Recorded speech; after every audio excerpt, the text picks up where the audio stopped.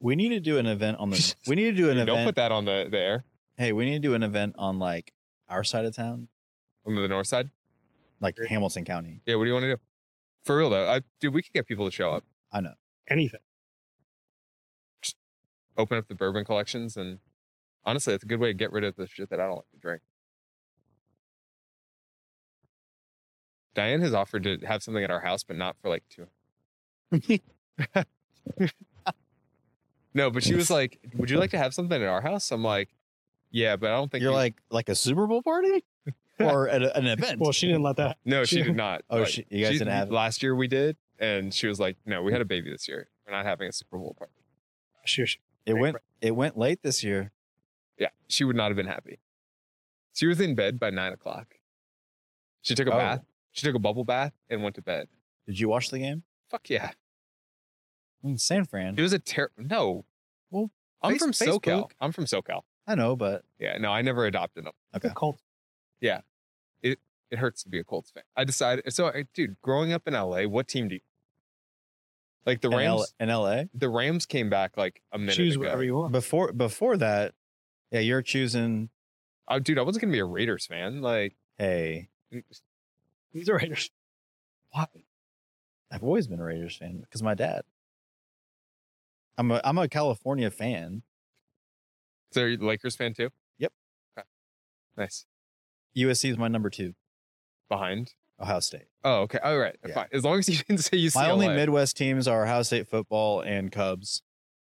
You haven't adopted the Colts. You've been here for how long? I'm not a Colts fan at all. Like, not even a little bit. Is it an Ursay thing? I don't. That guy's an idiot, but I don't. He's gonna cut that. He almost killed himself. Did he really? December. He Just found a him little blue bit in his- ago. Shit. I don't think he's an idiot in that sense, but I think he just makes dumb decisions. But I don't root against the Colts. I don't root for them. They're just a team to me. Okay. So are the Pacers. Oh, well, the Pacers, are they even a real team? Yeah, they're Actually, this year they are. Yeah. But my Lakers took them down in the finals, so. The end season tournament. Oh, yeah. Tournament? It's our Lakers. It's not your. Yeah, it's yeah, our yeah. Lakers. All right. So, like, that's my team growing up. I used to go, my dad's company had a box, like, right at half court back in the day when Kobe and Shaq were there. And so, I was like a 10, 11-year-old kid. I had no idea how cool that was. Like, I got to go to like 2 games a year. Dude, that was the best time to go. Oh my God. It Yeah. was freaking awesome. I became the biggest fan and have never been in a box Staples since. Center was like freaking amazing. Oh, at yeah. that time. Yeah. It's still Staples Center. I'm not willing to go with like well, dude, the crypto or Clippers whatever. are about to take over for like the arena now because they're redoing the Forum. Oh, are they? Yeah, and it's stupid. It looks like a spaceship. It's like take the Raiders stadium and put it in L.A. or Inglewood and put a basement in there. It's a club, and then there's a basketball court on the outside, and it's nuts. I do not understand why anybody would spend money on the Clippers. I know. Doesn't matter. Doesn't matter how good they are. It's still in They're LA, always going to nobody be number cares. 2. Yeah. Always. Yeah. And honestly, they're kind of number 3 behind like USC football. I mean, does anybody care Yeah, about sports exactly. in California? No, nobody cares out there. Like, except for the Lakers, nobody The cares. fans kind of suck out there. They do. People probably care about the Dodgers. No, Really? nobody cares. Somewhat. I mean, I will say that I think they had the best attendance last year for The Dodgers did. But that's just because people in LA need something to do They- every night. It's a business. It's a tax. There's a certain demographic in LA that goes to Dodgers games, and it's not people who are there legally. So are the Angels a better crowd? No, Oh, no. Are we getting worse? Oh my God. So the Angels are like, I know everyone thinks about them like they're LA. They're actually Orange County, which is like Right, I know. the bougiest little area in California. Like, it's where my wife grew up, and we moved there for a little bit. And yeah, no, nobody cares about anything there. Like, they're everyone in their own world. Sports is terrible sports. Yeah. You can blame them. Like, they get better stuff, more fun stuff. The weather's good all year round. Yeah. Well, Vegas is about to be the next sports zone because my they're God. they're probably gonna get baseball, right? Yeah. All right. They're going to Did get you hear basketball. what the mayor said though? The mayor doesn't think that they would do well. They've already agreed. I know, but the mayor of Las Vegas was like, they need to stay in Oakland, which I found really weird. But then now Adam Silver said that the NBA wants a team there. Mm-hmm. I think they're probably going to give LeBron ownership interest to do that shit. They just got hockey. I mean, they're basketball for sure. Going to be the other? Are they going to move somebody there, or are they going for basketball? Yeah, are they going to? So they're going to have to add another team. They're expanding. Where would be the other? It's market? their way to bring Bronny James in. They've got Bronny James can't go through a college game before he has a heart attack. looking at 4 or 5 different places right now. And apparently, Las Vegas is their market or whatever is like 44. Not that big. I don't like. It's a Apparently, his Adam Silver's words were punch way above their weight. Well, people travel. Like, people want to go to Vegas. They're going to circle that on their calendar. Football's easy because it's like, hey, people will travel for a one-day game, like once a week. Once the right? schedule comes out, they're going to circle nobody's it and gonna plan their trip around. But then basketball, you might have 3 Nobody's games gonna in a fly week there for a Tuesday. Like, No. right. Like, so yeah, the local crowd's gonna have to fill the weekday. But I mean, hockey does well. Hockey does really. Because hockey's awesome. Also, small stadiums. I mean, it's the same as basketball. Right? It's like 14,000, 15,000 or so. I mean, most places hockey and, well, not most, I should say, a lot of places hockey and basketball. Same arena. That's what Staples refusing. Crypto's not a thing. The crypt. Can we just call it the crypt? Is that what they call it? That's the slang term for crypto arena. The crib. The crypt. Hanging out at the crypt. Mm-hmm. So, All right, Nick, I'm going to let you host this one. I got to talk to him. Damn it. you're gonna save your voice. Yeah. All right. Well, welcome to another episode of the Indie Investor Speakeasy. We're excited to bring you guys here today. Here, yeah, actually, cheers. We got to start this thing off right. Maybe Cheers, we'll Nick. get this one. Yeah. Maybe we'll actually record this one. Make sure that we've got the video and the audio. If you can hear this episode, then Yeah. we did our job. Yeah. Bark twice if you're in Milwaukee. Yeah.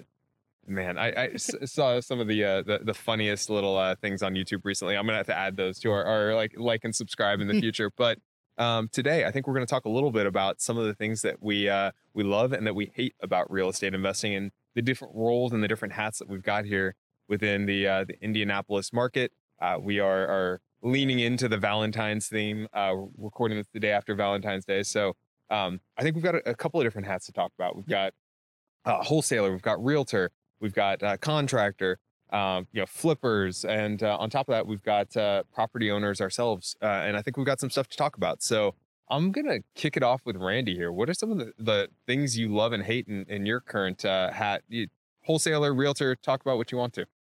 Yeah, so I'm gonna keep this fairly brief because this could be an hour just of me rambling on more of the hate than love. But I'm gonna start out with the wholesaler space. So I think I'll start from the top. I think the thing that I hate, I'm using that word because that's the theme, I hate the most is when people back out on their word.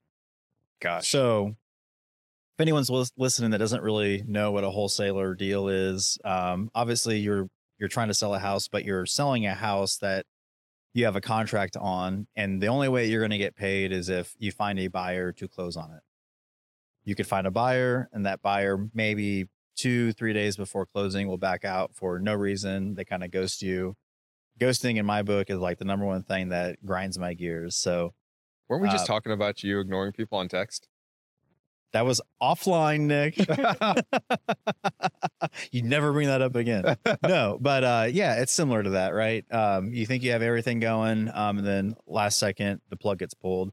It puts you in a weird situation. So I would say on the wholesaler side, that's probably the top one. Kind of on that is also working with sellers sometimes is when they don't really, they tell you they want to sell their house, but deep down they don't want to sell their house.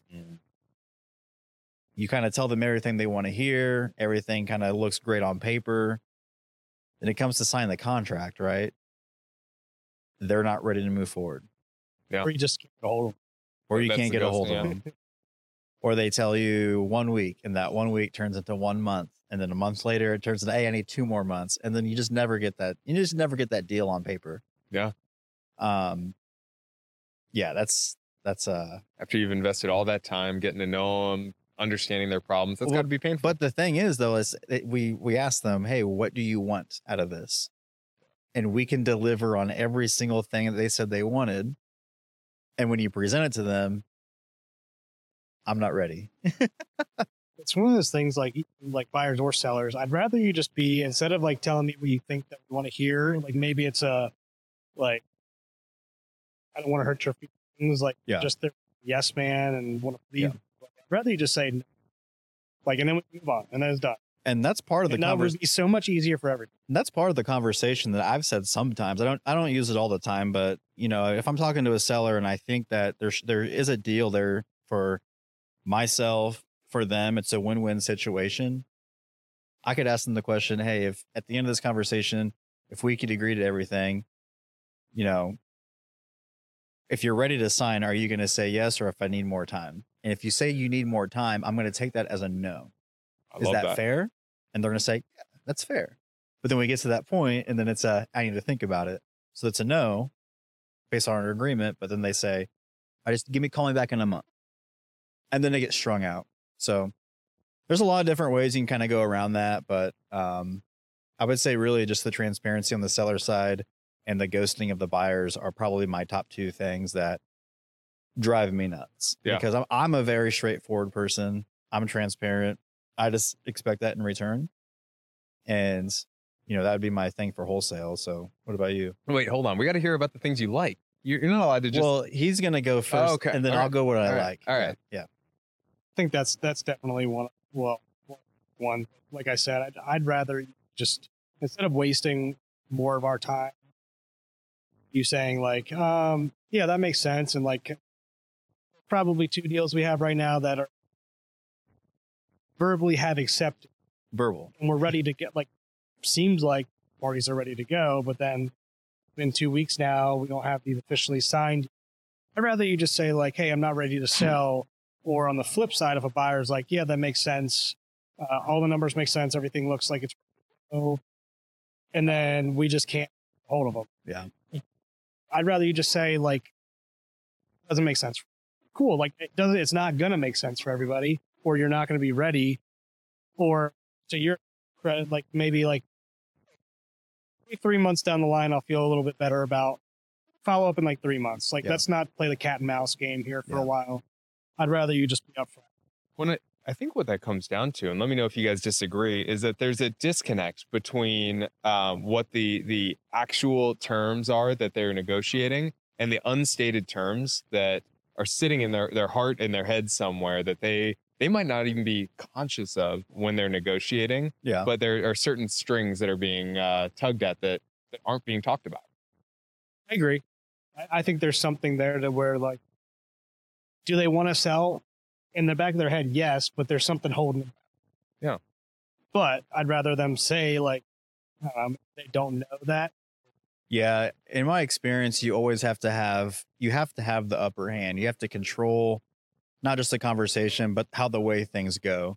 Because a lot of people that you talk to in wholesaling, seller wise, like those people are in a situation that's not ideal most of the time because of their actions. So if they're not willing to sign a contract up front or just to get things going, it's probably because they're just procrastinators in general, which got them into the position that they're in. So like the best people that I know that, you know, do this, do the wholesaling business is like actually getting on the phone and running through a contract over the phone with the seller. So it's like everything is black and white. We agree. It's all there. There's no hidden like So a lot of these people think it's just kind of too good to be true. Like, you're just going to buy my house as is, no inspections. Like, I've heard that before. But if they see something in front of them and you're on the phone walking step by step, every line item, this is what's going to happen, they're more likely to move forward. So that's like an advanced level of having a phone conversation with the seller, but it takes a lot just to even get to that step. All right. So what are the things you love? I would say, I think the best part about wholesaling is really just the fact that we're able to help someone out of a really crappy situation where they think, when we first call them, they think that there's no hope, right? Like, there's nothing that we can do that's going to help their current situation, because they're a little, I mean, they don't know about how, like, the way real estate works, how creative you can be, the terms of everything. So they kind of think they're stuck in a box that they can't get out of. But as soon as, like, they're open to having a conversation with us, we can show them different avenues we can take, how we can probably get them the money that they need to solve whatever problem that they have. And when they finally close and they get that money at closing, you could hear the relief in their voice. Yeah. Like, oh my God, Randy, thank you so much for helping me doing this. Like, load off my back, helped our family out. I mean, those are the best reviews that we get, or when people are just like so grateful that they're in a situation they didn't think they can get out of, and like literally a couple weeks later, it's all gone because of just a simple phone call and an offer that actually went through. Like, that's my favorite part, is just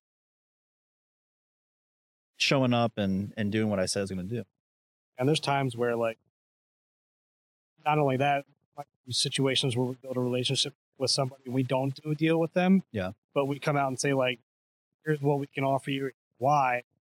And a lot of times we know kind of how much we probably owe on a property. We know the deal's probably not going to work for them, or they're going to lose money on the deal. But we'll explain why. They're like, oh, that makes sense. And now they kind of know where they're at, where they stand in terms of, like, okay, do I need to fix this up myself or something like that? Or do I just bite the bullet and take the loss to us or somebody else? Yeah, exactly. All right. Well, get ready. I'm going to circle back to you guys to talk a little bit about the agent side, because obviously that's a little bit different than the wholesaler. Yeah. You probably get to work more with the buyer in a lot of those situations. But I'll talk a little bit about construction and the contractor side. Following your lead here, Randy, I'll start with the things that are painful for me. Ghosting. Oh my God, ghosting. Like, you go through, you spend the time to get out to a property, you walk it, you put together an estimate, which, this is hours and hours of work. And to have them just like stop talking to you is one of the most painful things. At least give feedback. Like, that's obviously painful. Like, hey, it's more than you thought. Great. Like, sorry. Like, unfortunately, there are realities when it comes to these things. That's always a painful one. The other, there are a couple things that are particularly tough. One of them is, gosh, when somebody comes in with unrealistic expectations, they've been level set from the beginning. We try and do that with a lot of people, but hey, somebody is expecting it to be a $20,000 project, but there's knob and tube wiring, the plumbing's bad. And this is going to be a $60,000 project to really do what they want to do with the house. That's always a painful conversation to have. To really tell them, hey, this is what it looks like. And then the last thing that I'll say is particularly painful is when somebody's comparing what they think are apples to apples, but they're not necessarily apples to apples. They show, a scope of work and they compare it to ours.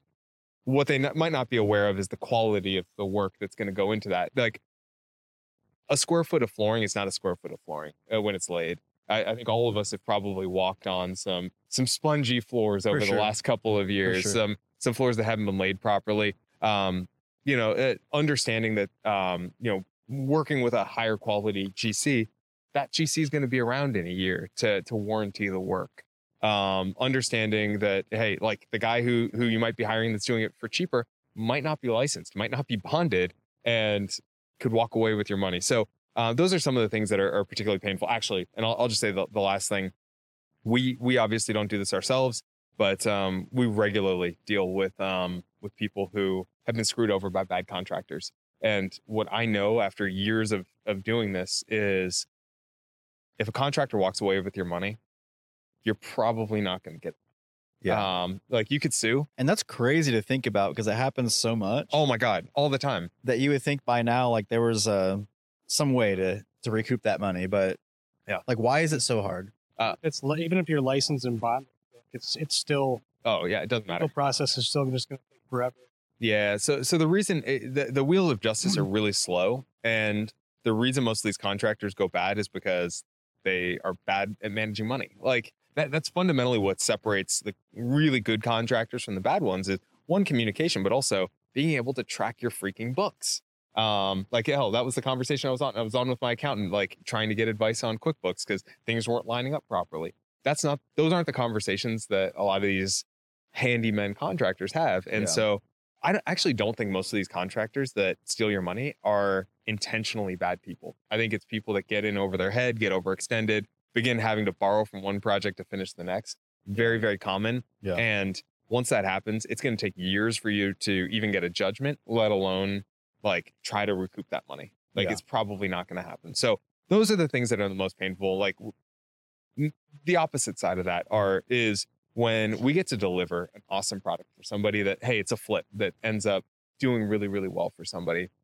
Hey, it's a burr that ends up being, way more profitable than somebody expected. And then we get to deliver something where we're delivering an incredible home for somebody to live in. We feel within our own team an obligation, not just to whoever's hiring us, but to whoever's going to live in that home after the fact to deliver an amazing product. Obviously there are budgets to consider, but we want to deliver the best darn product we can. And when we see somebody move into those homes, we think that's just about the coolest thing. And so I would say that's the highlight is getting to take those photos, the Instagram worthy photos, the before and after photos. Yeah, I think is the coolest part and something I'm probably bad at. I'm one of those people that kind of moves from one project to the next. I don't actually take that moment to celebrate. Right. But when I do, I think it's particularly rewarding. Yeah, that's awesome, man. Yeah. All right. So now I've given you guys time to think about it. Let's talk about the agent side. What are the parts of the job that are exciting from that side? As Randy walks away. Pause. Come on, Randy. Change the sleep setting on there or something. It should come back on. We'll work in the dark. So the agent side. Talking about retail, or are we talking about? I don't know. You guys are the agents. I don't know anything about this stuff. It's an open conversation. Let me start with like the retail side. I guess I can go for either retail or if you're an agent working with an investor. One of the big things that agents want to basically have comfort in is that if you come to me to buy a house, I'm kind of counting on you to buy a house because I'm counting on the commission to pay my bills, to take care of my family. The biggest thing that probably would bother most agents is when, I see this a lot with actually investors more than people looking to buy their primary home, is maybe looking at 50 homes before they actually purchase one. Oh my God. Because that takes, I mean, as a real estate agent, you're working for free until your client buys something. You're pure commission. We're after you're negative expenses, all that stuff. So when they finally, if it's 50 homes, by the time they buy a home, it's basically a wash. Just for a moment, like let's talk about the kinds of things that a retail customer is looking at. It's not like what many of us investors look at. Like if the numbers make sense, investors will buy it, assuming that they actually have the financial capacity to do so. Like my wife, when we were buying our forever home, quote unquote forever home, we found the perfect house. Everything was great about this house, except for one thing. Dude, I run a construction company. I've flipped literally like 100 homes by this point in time. Yeah. And she almost didn't buy the house because it had a double basin sink instead of a nice big open farmhouse. Like that, the kinds of ridiculous decisions that are made by the retail buyer, especially if they don't have the capacity to make those corrections, must be infuriating. Oh, absolutely, man. Or they just don't know. You're kind of convincing. You got to convince two people there. Right? Yeah. And hopefully one can be like the voice of reason. Well, really, I guess you're convincing the wife. Yeah. I mean, first time home buyers, there's a lot of stuff there through where they just don't know. Yeah. They don't run a construction company. So it's little things. Oh my God. Well, and I think you just touched on another thing. I'm sure even if they make the offer on the 50th house, that inspection report has got to be a real fun conversation. So that's the funny thing. There's like an inside joke, like within like the agent world, that after if you're working with the first time home buyer, the hardest part isn't convincing the buyers to buy the house. It's the buyer's dad. Oh, yeah. Because it's after that a home inspection comes, the buyer's dad turns into a contractor, right? Immediately. This should be done like this. Well, that should be done like this. Well, that's not right. Where they're pointing out in their mind are major defects. It's just a general maintenance issue, right? But as a first time home buyer, their father hearing them tell them that could kill a deal. Oh yeah. So yeah, it's just kind of an ongoing inside joke. Like the number one thing that killed a deal is a buyer's dad. I hadn't heard There are that. multiple spheres of influence. Yeah. And when they like to show up for the inspection, or the dad or the brother who does something on the side, or the uncle or whatever. Yeah. And then on the investor side, as far as like working with a real estate agent, I think it's just not having your ducks in a row. It would drive them most nuts. Is, hey, like if you're ready to move forward, even if when you sign a purchase agreement, you should be ready to have everything in line as far as who we're using for an inspection. You know, if you're using financing, like get your docs to your lender, because some people will just sign a contract and then say, okay, let me go find a lender. Like, I know I'm going to use hard money, but I don't know who yet. It's going to be between these three. Like, no, don't do that. Have your hard money lender ready to go. Have that pre-qual or pre-approval. And then once you sign a contract on a house, then just go with them. Don't try to shop it around. It's going to string it out, and it's going to cause more issues. It's going to run out of timelines. But they might get that extra half a point. Or you might not get the house. Yeah. Because you waited too long to figure this out. So do you have anything to add to anything that an agent probably... No, I mean, we've been realized Randy and I both are not fans of the retail side of we're both, which is why we're doing what we're doing. We're both licensed real estate agents. But, we're really not doing much on the retail side unless we're for friends or family. Yeah. Gotcha. And now the things that are like, I personally love about the retail side of things, or just being an agent in general, is just being able to help almost anybody in any real estate situation. I mean, I don't dabble in commercial or anything like that, but I'm able to either give advice or represent someone who's looking to buy an investment property, a house for themselves, a second home, vacation home, whatever it is. And use my expertise, and they can use my guidance to seeing if it's a good investment or not. That's very rewarding. Another part is just doing a good enough job for someone that they start recommending you and referring you. And that is just a testament to just doing what you said you're going to do. Yeah. But other than that, like, I don't live in the retail world as much as 98% of any other agent out there. Like, I kind of just, like Brooke said, I work with friends and family. I'll give advice to someone who's thinking about selling or buying. I won't raise my hand to represent them, because that's not my full-time job anymore. It's just more of, hey, this is what I can offer you. Here's my recommendation, whatever it is. But I'm not trying to find more business like that. But it's a very rewarding career. And a lot of good can happen from it. A lot of satisfaction. You can help a lot of people. But I think it takes a really good person to do that. Someone with a lot of patience. I kind of agree with you. Like I in a sense, I compare retail agent. You're almost in the hospitality business a little bit. There's a lot of hand holding at times. Things can get emotional. There's a lot of talking people down or trying to explain stuff to people and talk them off a ledge. So you're trying to please people a little bit, which gets agents in trouble sometimes, because again, they try to say a lot of things to keep people happy, what they want to hear, rather than when you look at something, being a little bit more objective about it and be like, yeah, maybe this is a great house for you because of this X, Y, and Z.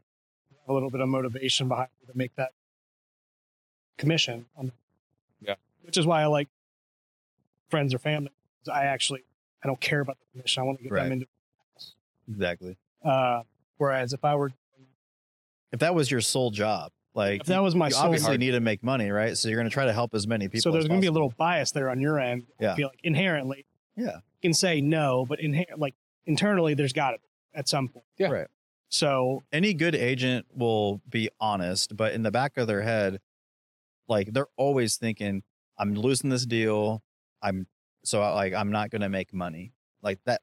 That's just a natural thought. Yes. It's not because they're in it for the money. They're human. But that's how that's how they make a living. Yeah. So yeah, it's not like everyone's out there just to make a check, because there's great agents who don't do that.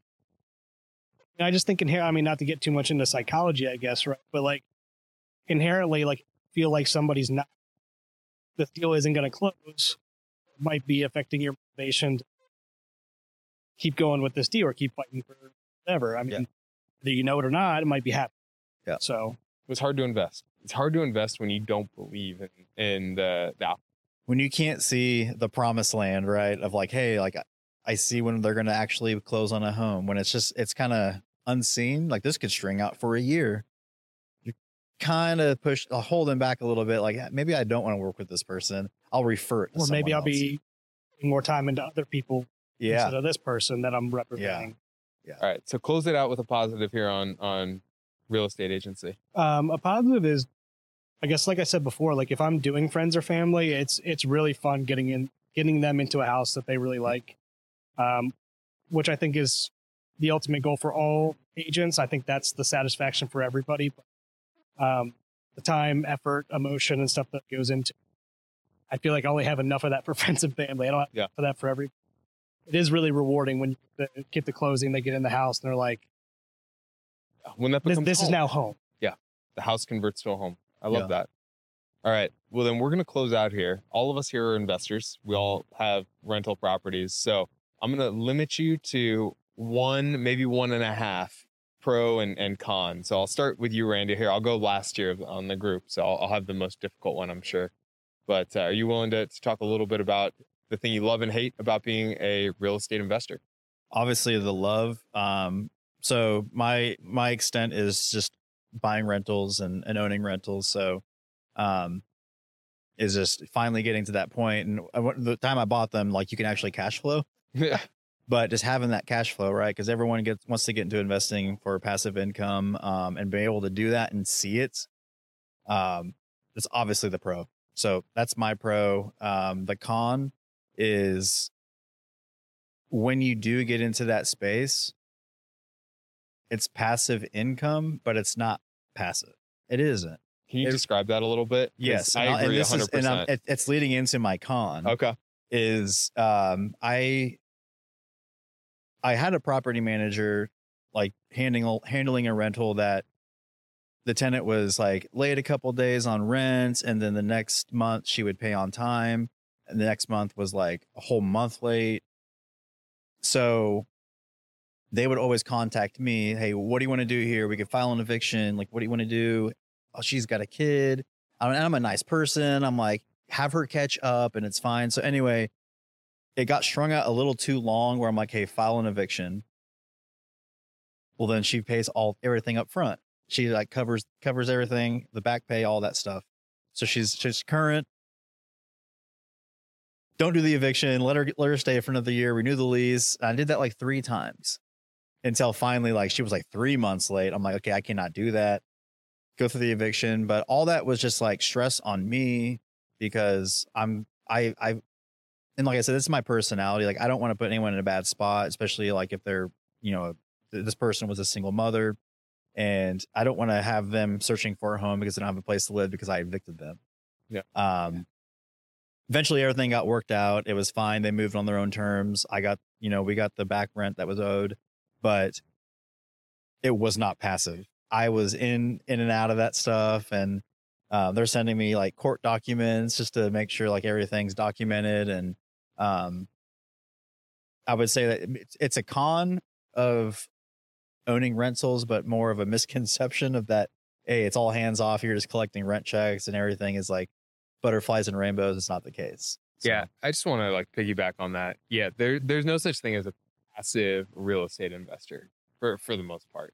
If you've got a property manager, you still need to manage your manager. Unfortunately, you got to manage your tenants. Yeah. And so, even if you've got a great property manager, which there are plenty of bad ones out there, someday over a bourbon, we'll talk about bad property management stories. Or an episode. Yeah, that might be a whole episode on my history. But with that in mind, you have to manage these things, and so there's no free lunch. So you don't get these outsized returns by not putting in the hard decisions, by not managing your property manager. So totally agree. Yeah, with and I everything you're felt saying. like in that situation, I had a great property manager, but it was the fact that I'm getting phone calls at 6 p.m. after a long day.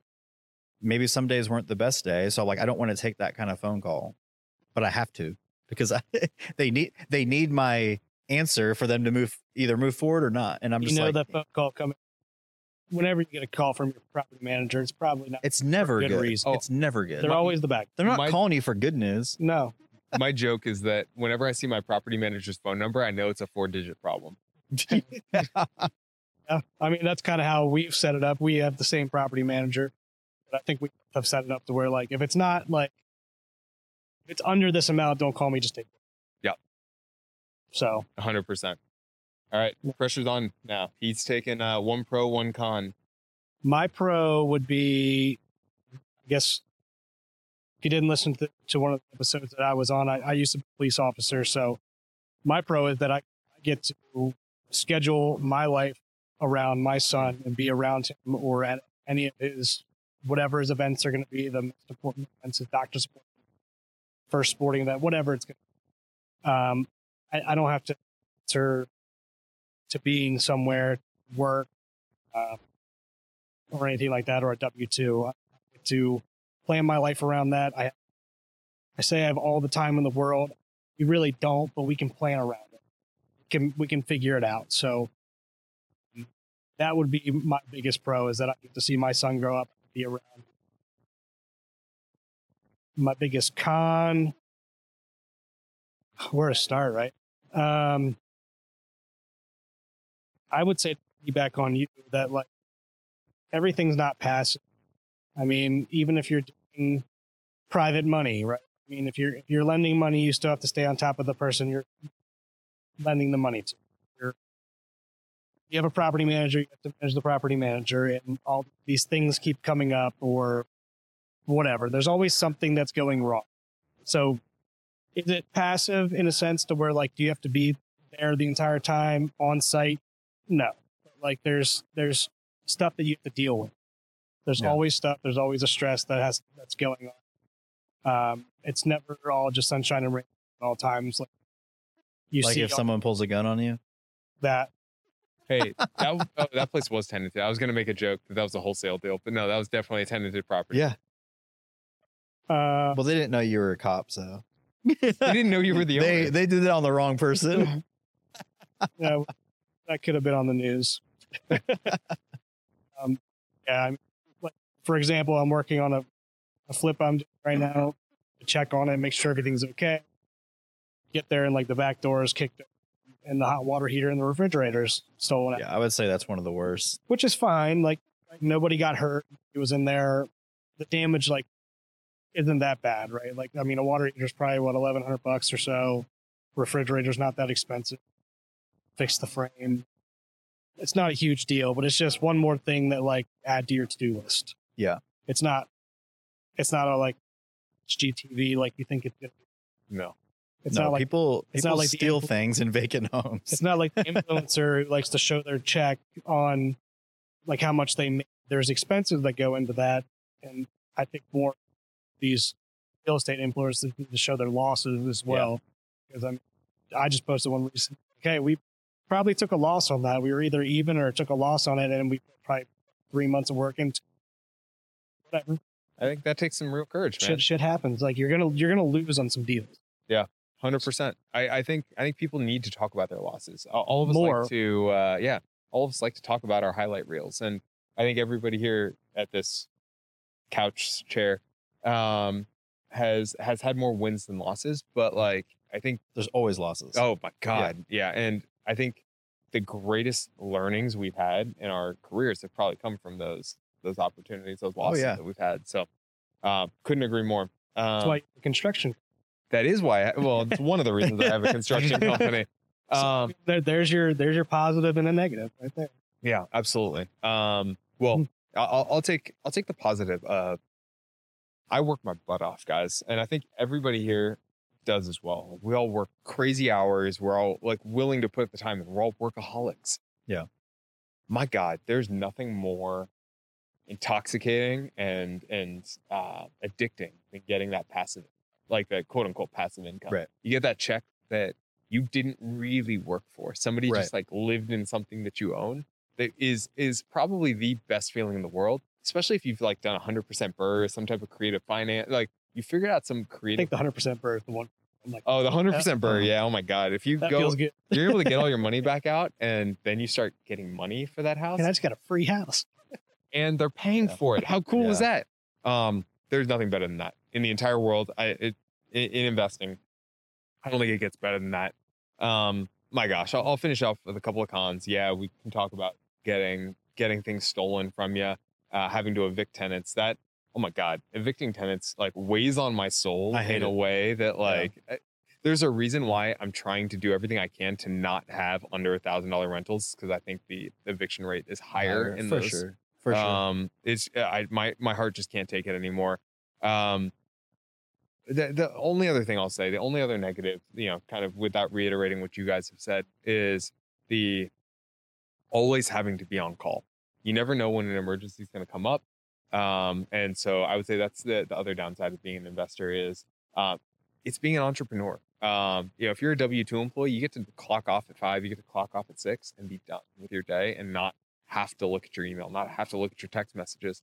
When you're an investor, you have a business and you actually have to kind of run that on a day-to-day basis. So you don't get to completely disconnect from life, because there could be emergencies. Hey, your power could get shut off at a house for whatever reason, and you're responsible for that. You own that home. And if people can't flush their toilet, you've got a problem that you need to deal with. So I would say that's kind of the biggest con. And honestly, one of the biggest complaints my wife personally has, that I can't necessarily turn it off on a regular basis. So it's nice that we don't have to be there we're never have to be there. Yeah. We're always kind of like, oh, are you working? I'm like, I'm always working. Yeah. Always technically working. Yeah. There's a reason this Apple Watch is on. It's not for my health. I've always told my wife that. She's like, "Do you work tomorrow?" I'm like, "Yeah." What about the weekend? I'm always working. Like, there's always work that needs to be done. Yeah, or someone's always trying to call me about something.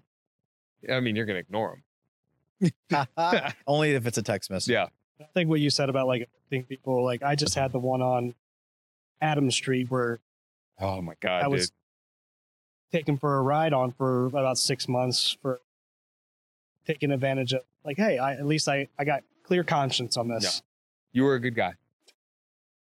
Nice guys always finish last, right? But I mean, that's one of the ones where you're just like, everybody has a new story, but I don't know. It's hard evicting people. It's I mean, for your conscience and your soul. All right. Before we close out here, guys, we've talked about a lot of the cons. Would you generally say pros outweigh the cons? I wouldn't do anything else. Yeah. I would agree. Yep. Pros outweigh the cons. I think like what everybody says, I wish I would have gotten into real estate way sooner. Oh my gosh. Yeah. So I feel like an idiot not having gotten into it.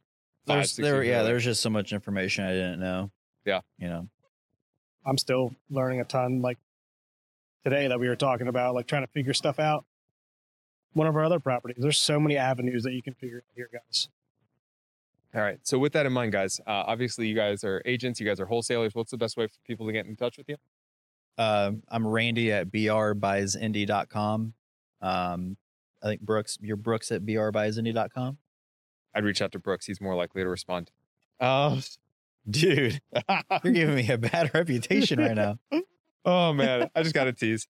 And if you guys need anything construction here in Indianapolis, you guys just want to talk about Indianapolis or the wider investing world, more than willing to do that at nick@offleashinvestments.com. Really appreciate it, guys. Cool. Cheers. Cheers.